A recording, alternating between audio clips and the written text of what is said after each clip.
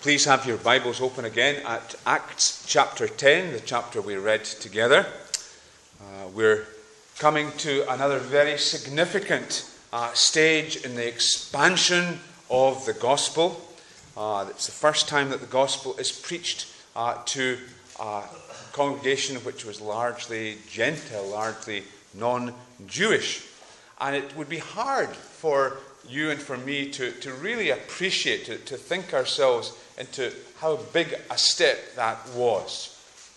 Hard, unless we were Jews ourselves, to see the significance of the kingdom now embracing all the nations. Even although the Old Testament clearly prophesied that, even although there were inklings all the way along, that this is God's purpose, yet there was within Jewry a real resistance to it happening.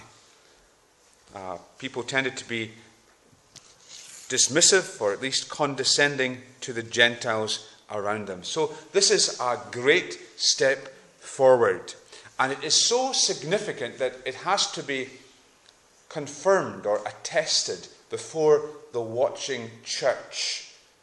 Remember when we were looking at the chapter 9, we saw that God, in his grace, granted great miracles, including the raising of Tabitha from the dead, in order that Peter, who is now going to be associated with this bold and courageous step in preaching to Gentiles and receiving them as Christians, baptizing them as bona fide Christians, he has already been attested by God through these great miracles. And there will be other phenomena, including the sending of an angel to Cornelius to tell him to summon a preacher, and the giving of a vision to Peter, and then the giving of the manifestation of tongue speaking to those who receive the message, to affirm that God is behind this extension of his kingdom to the Gentiles. So, as we're going to see, there are aspects of the chapter which are unique and which are unrepeatable because they pertain to the first century moving out of the church to the Gentiles. But this morning I want to concentrate with you on the aspects of the chapter which are repeatable, which apply to us as we seek to bring the gospel out into a world which is divided, which is torn apart by barriers of various kinds. And so I want to look with you this morning at, first of all, the people themselves who called Peter, the preacher himself, Peter, the one who obeyed the summons, the proclamation that he made, and then the power that was unleashed. 4 P's. The people who gathered, the preacher who went, the proclamation that was made, and the power that was unleashed. Who were these people who gathered as this first largely Gentile congregation? Well, clearly there was Cornelius himself, the instigator. He was an unusual man because he is a military man. He's a soldier in the Roman army. He is an officer in the Roman army. He is over 100 men. And typically, men like Cornelius were pretty hard-bitten, rugged individualists, and very often cruel men. But this man is different. He is a godly man. He is devout. He knows that there is a God, and he is seeking him. The term God-fearing in the New Testament is used of people who have been attracted to the Jewish way. Very often people who were from different backgrounds saw in Judaism a purity of worship that was lacking in all the pantheon of gods that the others worshipped. And they were drawn to the worship of the one true God. He's a praying man. He spends much of his time in prayer. He is praying regularly to God. He's a generous man. He gives generously to those who are in need. So the picture that we have of Cornelius is that he's an admirable man. He's a man who's respected by those around him. He's called a devout man. People look up to him. They see that there's something out of the ordinary about this man. But the thing which the Holy Spirit is underlining for us about Cornelius is that although he may be religious, devout, though he may be sincere, though he may be generous, though he may be committed to a religious discipline of prayer and fasting and giving, although all these things are good and admirable and reflect the fact that he is seeking God, the fact remains he is not saved. He is not saved. He needs to be born again. He needs someone who will come and tell him clearly about Jesus and the way of salvation. You see, all the things that are said about Cornelius, although they are all good, they will not earn Cornelius eternal life, and they will not earn anyone else eternal life. They indicate a heart that's hungry, a heart that is open, ready, but someone who has not yet received Jesus Christ. And God's answer to that need is not to send an angel, not to give signs and wonders further, but to send a preacher. What Cornelius needs is to hear the good news and to respond to that. Now, there are people like Cornelius in all generations and all situations, and maybe you this morning are like Cornelius. I don't know. Maybe it's a case that you are upright but not saved. Religious insofar as you're in church, but not born again of the Spirit of God. Not having consciously repented of your sin. Not consciously having placed your trust in Jesus. And that salvation comes through hearing the gospel. Hearing the gospel. So if you're not yet a believer, the Bible is what you need to listen carefully to, because it is through the Scriptures we learn how to be saved. Now, Cornelius had a clear sense of God's leading him to this preacher. God had told him who to go to. It was a preacher who was called Peter, who was staying with Simon the tanner, a man who lived by the seaside in Joppa. A pretty straightforward direction. In fact, someone has said that if you wanted to find out where Simon's home was, all you had to do was follow your nose, because to be a tanner meant that around your house you'd have a pile of hides in various degrees of completion, and it would be a smelly occupation, tanning hides. Cornelius was directed clearly to God's man for him. And if we're eager to know the Lord, then we may not be given visions, we may not be given special directions, but God will ensure that we are brought across the path of someone who will share the gospel with us. Those of us who are Christians know that to be the case.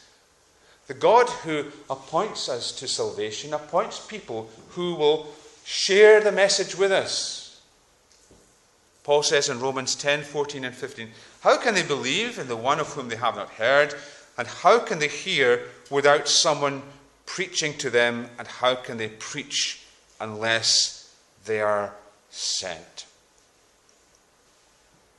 So Cornelius is a wonderful example to us of someone whose heart was open and ready. Someone who wasn't saved yet, but God was at work in his life to the extent that he was eager to hear the gospel.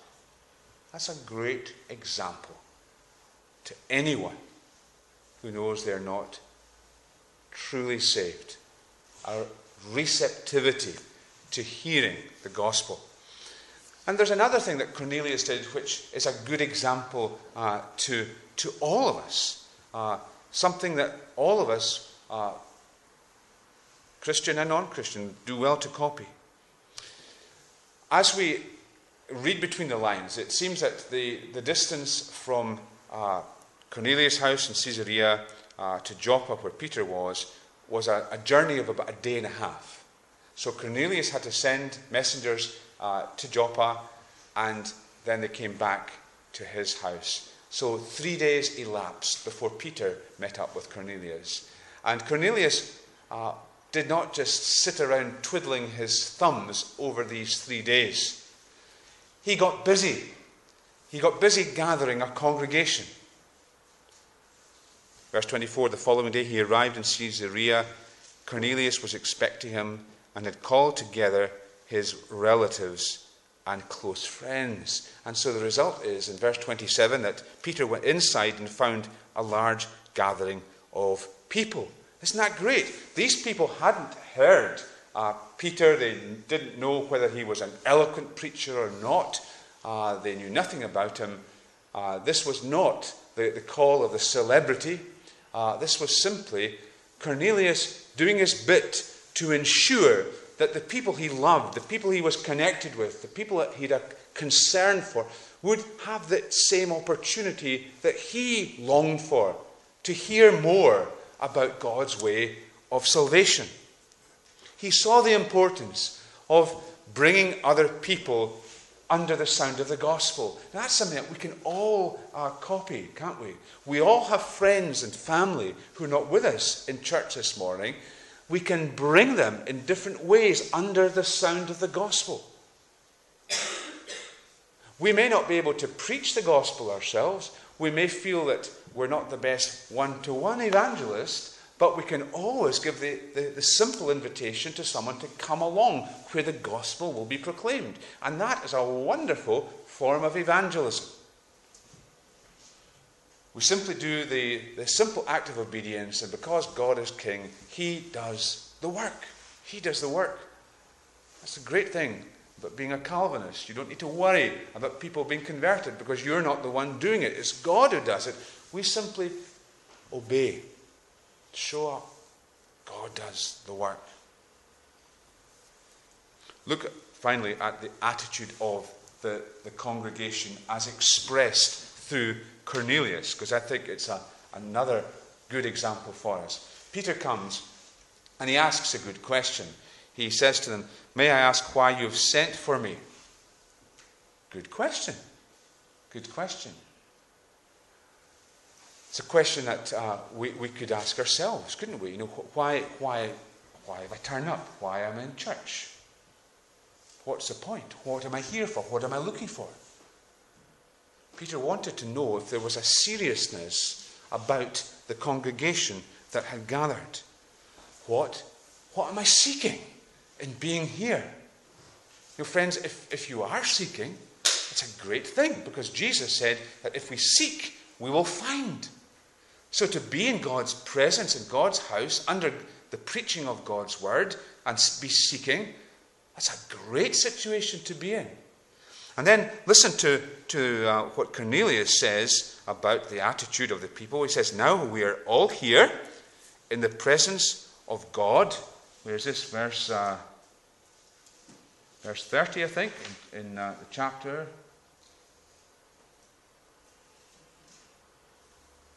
No, verse 33. "We are all here in the presence of God to listen to everything the Lord has commanded you to tell us." This man is not even a Christian yet, and yet he acknowledges that they are there in God's presence. It is the Lord, not Peter, who's the great personality confronting them, and they are in no position to tell this great God what he should say. They are simply there to receive whatever it is God would say to them. They realize that Peter is under the direction of God. His message is not simply something he's concocted from his own imagination. It's not something that he necessarily wants to share. He's a man under authority. This military man, Cornelius, has a clear understanding of the situation in which Peter finds himself that day. He is under strict orders. That's the case with every preacher, every sincere preacher of the gospel. He realizes that it's up to him to simply give the people what God has given him, and to be obedient to the Bible. That can be hard. The story is told of the English reformer Hugh Latimer, that he was often called upon to preach before Henry VIII, who was a pretty irascible character, and he began on one occasion exclaiming, "Latimer, Latimer, thou art going to speak before the high and mighty king, Henry VIII, who is able, if he think fit, to take thy life away. Be careful what thou sayest. But Latimer, Latimer, remember, thou art also about to speak before the King of kings and Lord of lords.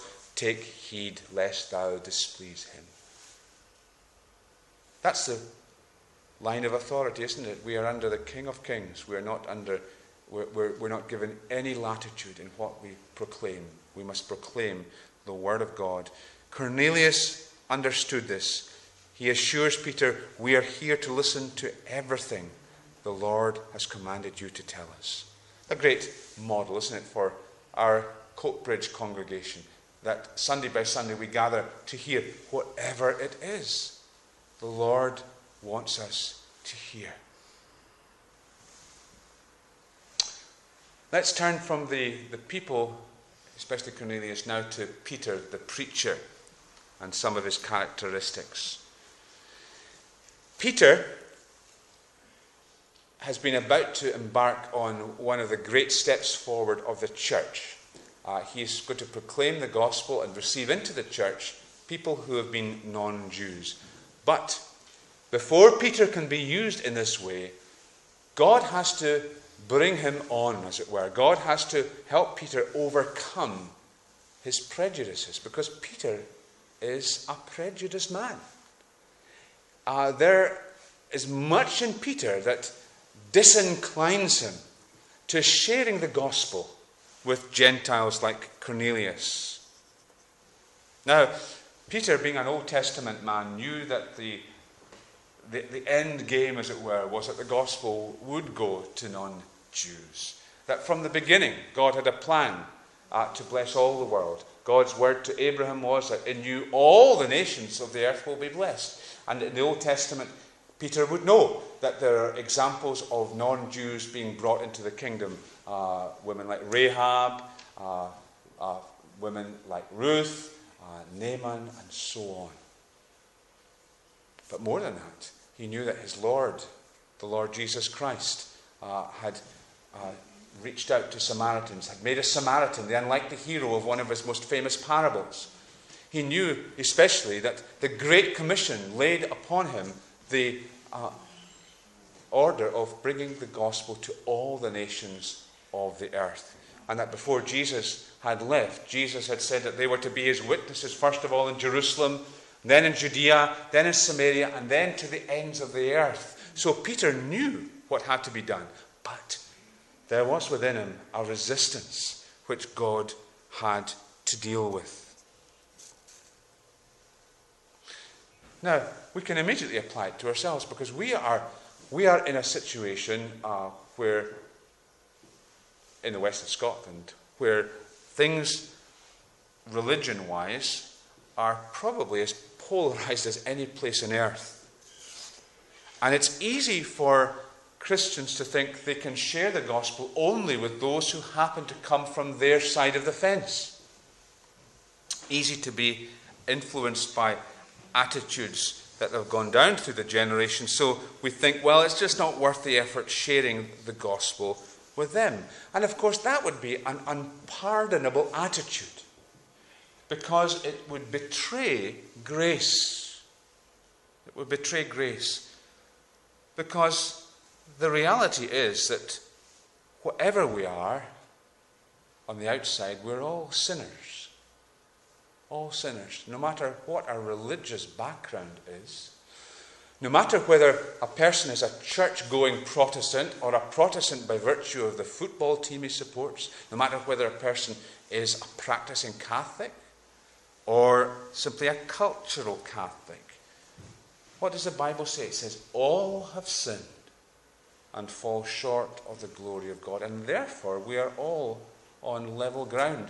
And the God who says to Peter that he shows no partiality is the God that compels us to share the gospel with all brands of sinner.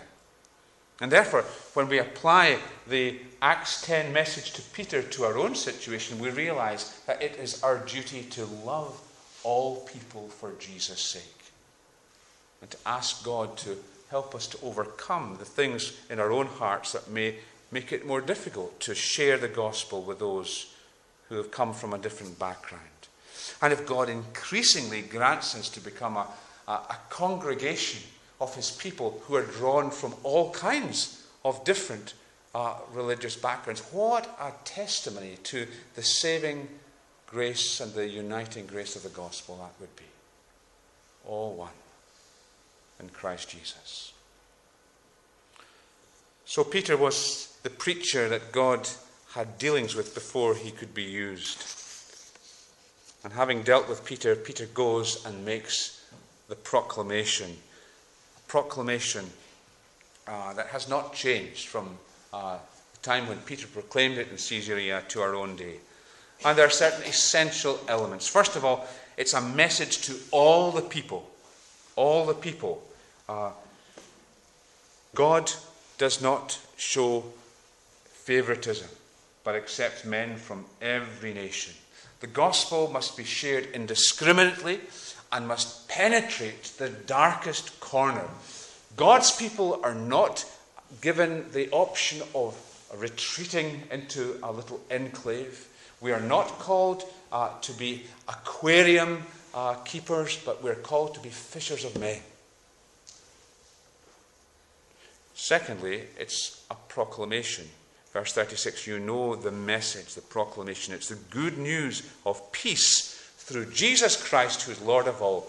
Good news, evangel, has to do with a proclamation. Has to do with what the heralds in the first century did, who were sent by, for example, a new emperor to proclaim that there was a new emperor on the throne, and he demanded the allegiance of everyone in his territory. And when the message went out, it didn't say, Augustus has come to the throne and would invite you to try him, to see if you would like him to be your new emperor. It went out and it said, Augustus is Lord. Augustus is Lord and demands your allegiance. And the gospel goes out and declares Jesus is Lord. Jesus, once crucified, now ascended, commands you to repent and believe. Jesus is Lord. Because he took the place of sinners on the cross, all who trust him find God's peace. More than that, may come into his family. It's a summons to come under God's terms of peace. The content is about Jesus. Jesus of Nazareth. He came as fully human and yet at the same time fully divine, filled with the Holy Spirit and power. He went about doing good. I love that expression for the Lord Jesus Christ. Isn't it great? He went about doing good. That's how people saw him. He was rolling back continually the powers of darkness. They put Jesus to death on a tree. The curse of death. He was hung on a tree. In the law in Deuteronomy, that meant someone was under the ban of God. He was accursed that we might be blessed. He rose on the third day. Jesus' resurrection means he'll come as a judge. And therefore, there is always, when the gospel is proclaimed, there is always a call to make a decision, to decide whether Jesus will be your Savior or whether you will reject him. Never leaves us on the fence. It's interesting too that the New Testament message, in other words, the words that Jesus told the disciples to proclaim, is one of judgment, that he will come to judge. And the Old Testament message is that there is forgiveness to be found in him. All the prophets declare that Jesus is the one who will give forgiveness. And that is interesting, isn't it? Because the caricature that people make of the Bible is the Old Testament full of judgment, full of wrath. New Testament full of love and forgiveness. Peter characterizes the Old Testament as a message of forgiveness, and Jesus as warning us of judgment to come. In other words, friends, we need the whole Bible. We cannot be people who rely simply on one half or other of the Bible.